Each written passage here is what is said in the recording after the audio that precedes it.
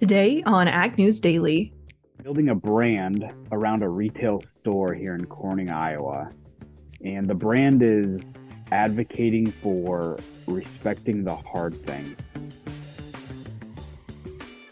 good morning, listeners. Welcome to another episode here on this Friday, September 29th edition of the Ag News Daily podcast. Delaney Howell flying solo today, and this is going to be our last podcast of September, oddly enough to say, here as we head into October next week.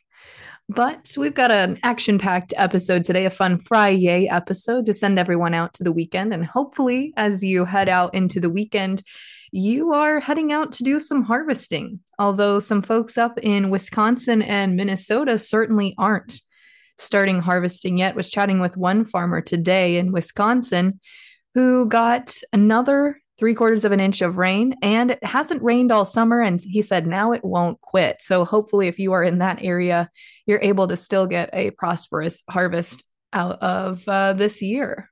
But as far as other weather headlines are related, I suppose this is somewhat weather related. Not really, but we can count it as such, maybe more astrology related. But for anyone that looked up into the sky last night, the harvest supermoon started to appear on Thursday. It'll reach peak illumination here this morning on Friday morning. And of course, this happens every fall. But this year's supermoon here that we saw last night will be the final supermoon of 2023. Now, if you're curious as to why we get these harvest moons, and more specifically this one that is a supermoon, the supermoon is a full moon, but it's known as a supermoon because the moon is at the nearest point in its orbit to Earth during their full moon phase. That's why it's known as the harvest moon. And for us, that usually happens during harvest season, hence the name. It will also be this year's fourth and final supermoon, however. The previous ones were in July and two in August. And the two full moons in August, the second one was known as the blue moon, if you caught that one out your window. I missed that one, unfortunately. But the harvest moon will also have the potential to impact weather for millions on the East Coast because, of course, the moon's influence does impact tides. Higher tides are expected from the harvest moon, and upper level remnants of tropical storm Ophelia will enhance coastal flooding along the tri state area to the southeast. So I suppose this was a little bit of a weather headline also there as well. As we look at the government shutdown, that is looming and quickly approaching. Of course, that goes into effect on Sunday if we don't see something passed today or tomorrow. But it's likely sounding that we are headed, in fact, into a government shutdown. After days of debate on a package of spending bills, the House on late Thursday afternoon failed to pass the 2024 funding bill for the USDA and FDA with a losing vote of 191 to pass and 237 to deny. No Democrats voted for that bill, hence probably why it did not pass. And 3 Republicans and 2 Democrats abstained from voting. Meanwhile, there are some prospects for passing legislation to stop the government shutdown.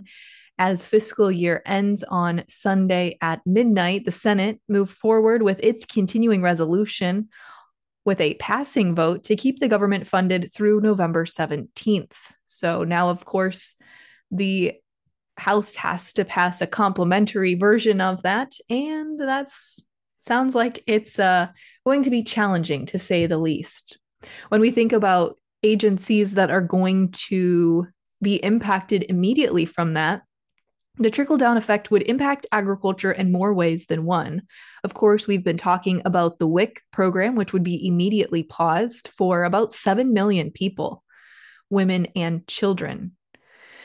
Approximately 50,000 USDA employees would be furloughed in FSA offices, Natural Resource Conservation Agency, and Rural Development and Agricultural Research Affairs offices. And that would impact every county across the nation. At a time when farmers are harvesting and looking for marketing loans, the FSA wouldn't be able to provide these direct services. Meanwhile, we also heard that it's likely the Farm Bill is now going to get kicked into 2024. Previously, we heard from Stabenow and many others that they were aiming for the end of this year. But seeing the challenges they're having getting a funding bill passed, it seems very likely that a Farm Bill is going to be hard to complete in 2023. So folks are now suggesting it's likely going to turn to 2024. And most programs will therefore run out of mandatory spending through the end of 2023. In other news, Trimble and AGCO Corporation on Thursday announced a new $2 billion deal to form a joint venture to deliver innovations in the automation and autonomy space to agriculture. This new partnership between AGCO and Trimble shows that AGCO is acquiring an 85% interest in the Colorado-based Trimble Ag's portfolio for $2 billion in cash and the contribution of JCA Technologies to the joint venture. They said this is just the next step in a way to better be able to serve farmers looking for mixed fleet solutions across their tractors and implements that use the most efficient and sustainable technology. The AGCO Trimble agreement is set to close in the first half of 2024, and we'll likely see some big things coming down the pipeline from that joint venture, I'm guessing, as early as 2024. Turning our attention down to Mexico, researchers this week at a top Mexican agricultural university showed the progress they've been making on producing a non-GM yellow corn seed to help replace imported grain from the United States, which of course has been at the center of a major trade battle. Experts at the Autonomous University of Chapingo in the northeastern flank in Mexico City unveiled this new technology earlier this week, as they have been working on developing a non-genetically modified corn that could still yield the same results as the GM corn does today. And of course, you may be thinking that this timeline is going to take quite some time to develop a seed variety of this sorts. And if so, you're certainly right.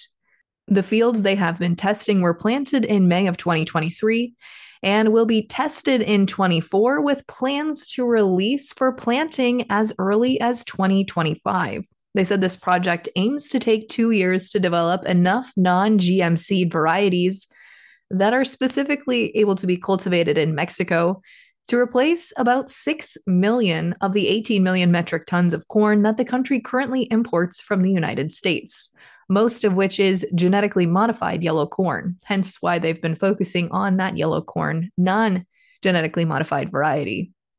And of course, after months of tension over this policy, the latest update there was the U.S. requested back in August a dispute settlement panel under the USMCA agreement, arguing that Mexico's plan is not based in science.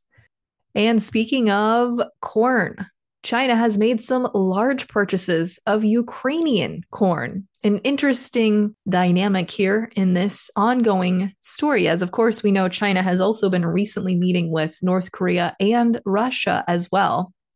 But Chinese importers are believed to have made a couple of very large purchases of animal feed from Ukraine in the past 2 weeks, according to traders in Asia and Europe. The traders were unable to say the precise volumes, but several said that it amounted to several thousand metric tons of Ukrainian corn. They said the reason for purchasing Ukrainian corn specifically was it's been the cheapest origin for corn as of now. And the Ukrainian government also said they could not confirm the volume that was in question here. They said it was a good trend for Ukrainian corn overall, so they were definitely excited by the announcement of some large purchases here. As of course, Ukraine has a very similar growing season to the United States. They are also heading into harvest season, and Ukraine is expecting to see large volumes of corn for export this year. They're anticipating to be able to harvest about 25.6 million tons of corn and 19 million tons of which could be exported. So they, of course, are focusing on the best way to make that happen. A couple of meat headlines here. Brazilian meat packer JBS has began construction on a new $22 million project that they're calling cultivated meat. that will be located in the JBS Biotech Innovation Center in Brazil, which is set to be complete by the end of 2024. They said, as a leader in global protein, it's their responsibility to be at the forefront of the food industry, hence why they are focused on this large project to invest dollars to build a research facility looking at cultivated meat. And this is the first time, really, I think I've heard it called maybe cultivated protein, but of course, they'll be looking at non-animal protein options, such as hamburgers, sausages, and meatballs, to try and find the same quality, safety, flavor, and texture as traditional protein. And another beef-related headline here, the U.S. Department of Agriculture's Food Safety and Inspection Service, otherwise known as FSIS, as well as the USDA, confirmed that they are planning to start a new exploratory sampling program to assess whether products labeled as raised without antibiotics in the grocery store are actually without residue. This new program is really aimed to see if antibiotics are detectable in any sort of cattle that are being marketed as raised without antibiotics. And the agency first announced this plan back in June to strengthen the substantiation of various animal raising claims and ultimately to help with things like no antibiotics ever, raised without antibiotics, antibiotic free, no antibiotics administered, and other related marketing claims to hopefully, fingers crossed, at the end of the day, get down to one or two consolidated labels for that type of meat. And lastly, here, as we look at the carbon pipeline program, a tentative plan was announced on Wednesday by state regulators that the carbon dioxide pipeline hearings will extend another 2 weeks.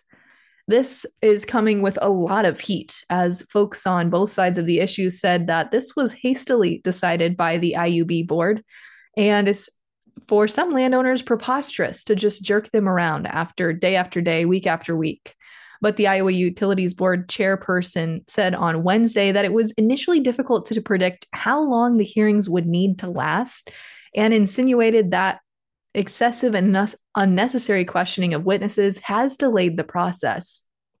Of course, those against the pipeline are upset because this will cut into the amount of folks that could argue against the pipeline, as farmers are, of course, heading to the fields now and into the heart of harvest season. But it sounds like it's very likely that we'll be full steam ahead here for another few weeks. And with that, I am all out of headlines today, so let's go ahead and chat markets. As we take a look at the overnight markets here, heading into the opening session, December corn today down 3/4 cent at $4.87 3/4. New crop beans down 1/2 cent at $13. Chicago December wheat up 3.5 at $5.82 1/4. December hard red winter wheat up 2 3/4 cents at $6.87 3/4. And December spring wheat up 3 pennies today at $7.50.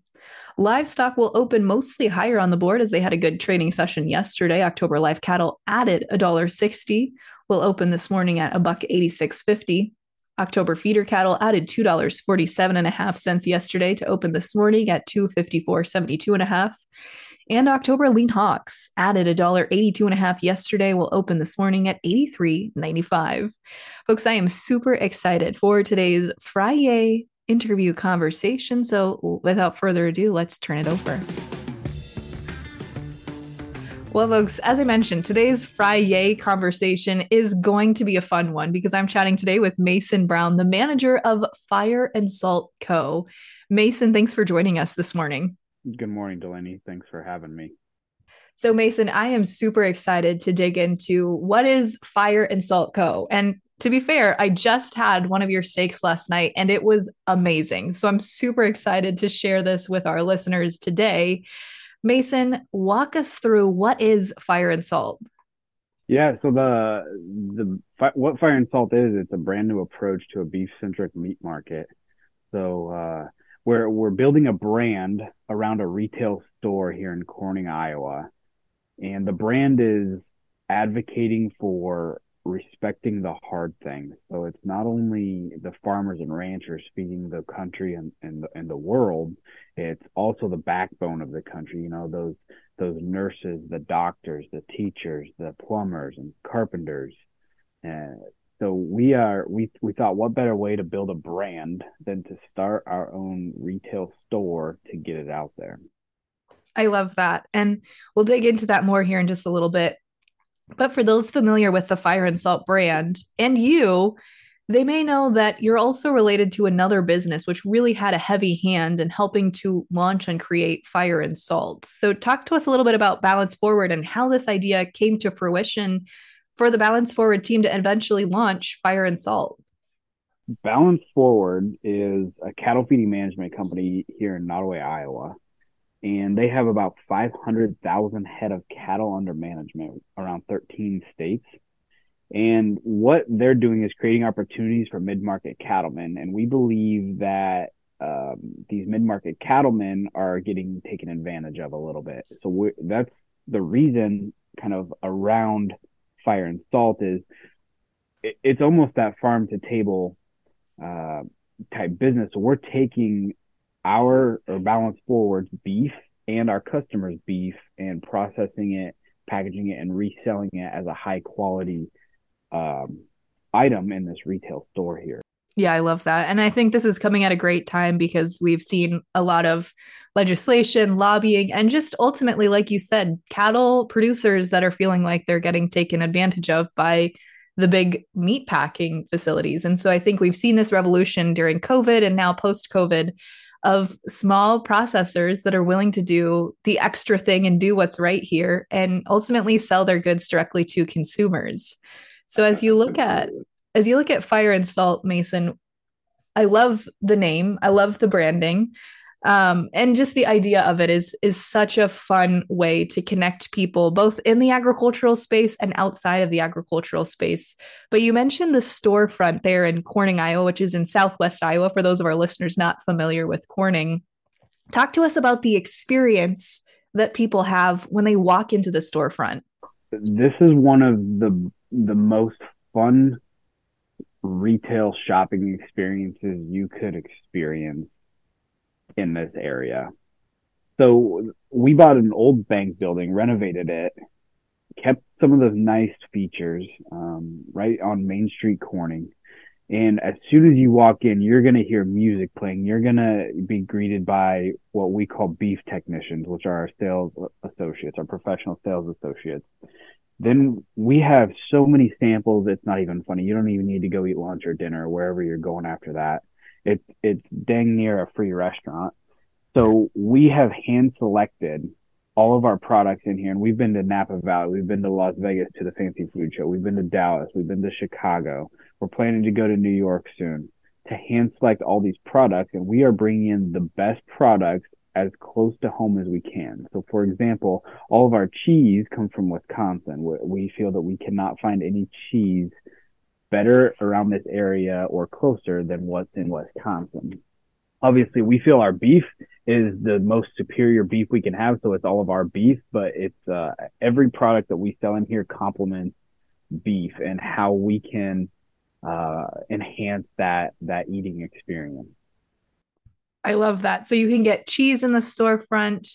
I assume you can probably get maybe a adult beverage to go with it, or what else do you sell to go with the steaks? Yeah, so we have a very, very nice selections of whiskeys.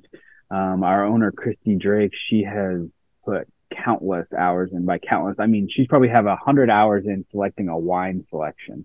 We have a whiskey, we have cigars.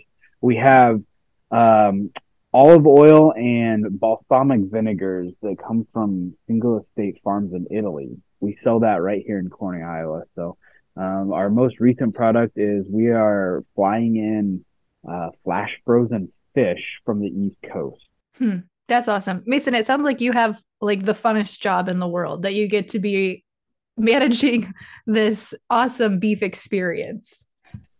It is an absolute dream because you don't know what you're doing day in and day out, but you get to experience all the fun that goes on and basically lead the fun. Like basically my job is to make sure our customers have fun. I love that. And you're really connecting the customers. You're giving them this amazing experience. And I watch your Facebook page. You're also giving them some classes as experiences as well. Talk to us about some of the classes that you've put together. We did one of our first classes probably 2 months ago, and that was a wine tasting class. And who knew that the glass you drink your wine out of can totally change the flavor and the aroma of the wine you're drinking. So we sold out of that class within, I don't know, probably 3 days. We sold 50 seats, sold out in 3 days, and it was a great deal for our customers. And right now in Corning, we purchased an old building 2 blocks away from our storefront. And we completely gutted it. We're redoing that whole building.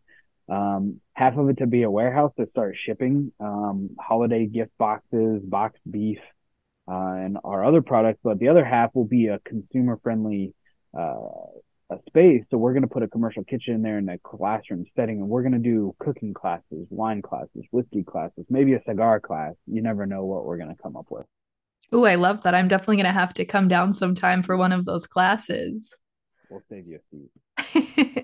Well, I know it hasn't all been fun and games. It's been a long process, a labor of love really for you guys to come up with this idea and now put it into inception. So, how long did this process take and what were some of the steps and challenges that you ran into along the way that you thought, "Wow, I never would have thought of that when I was, thinking through and designing this idea?" Great question. So I started on this project 2 years ago, and we've only been open for 5 months now.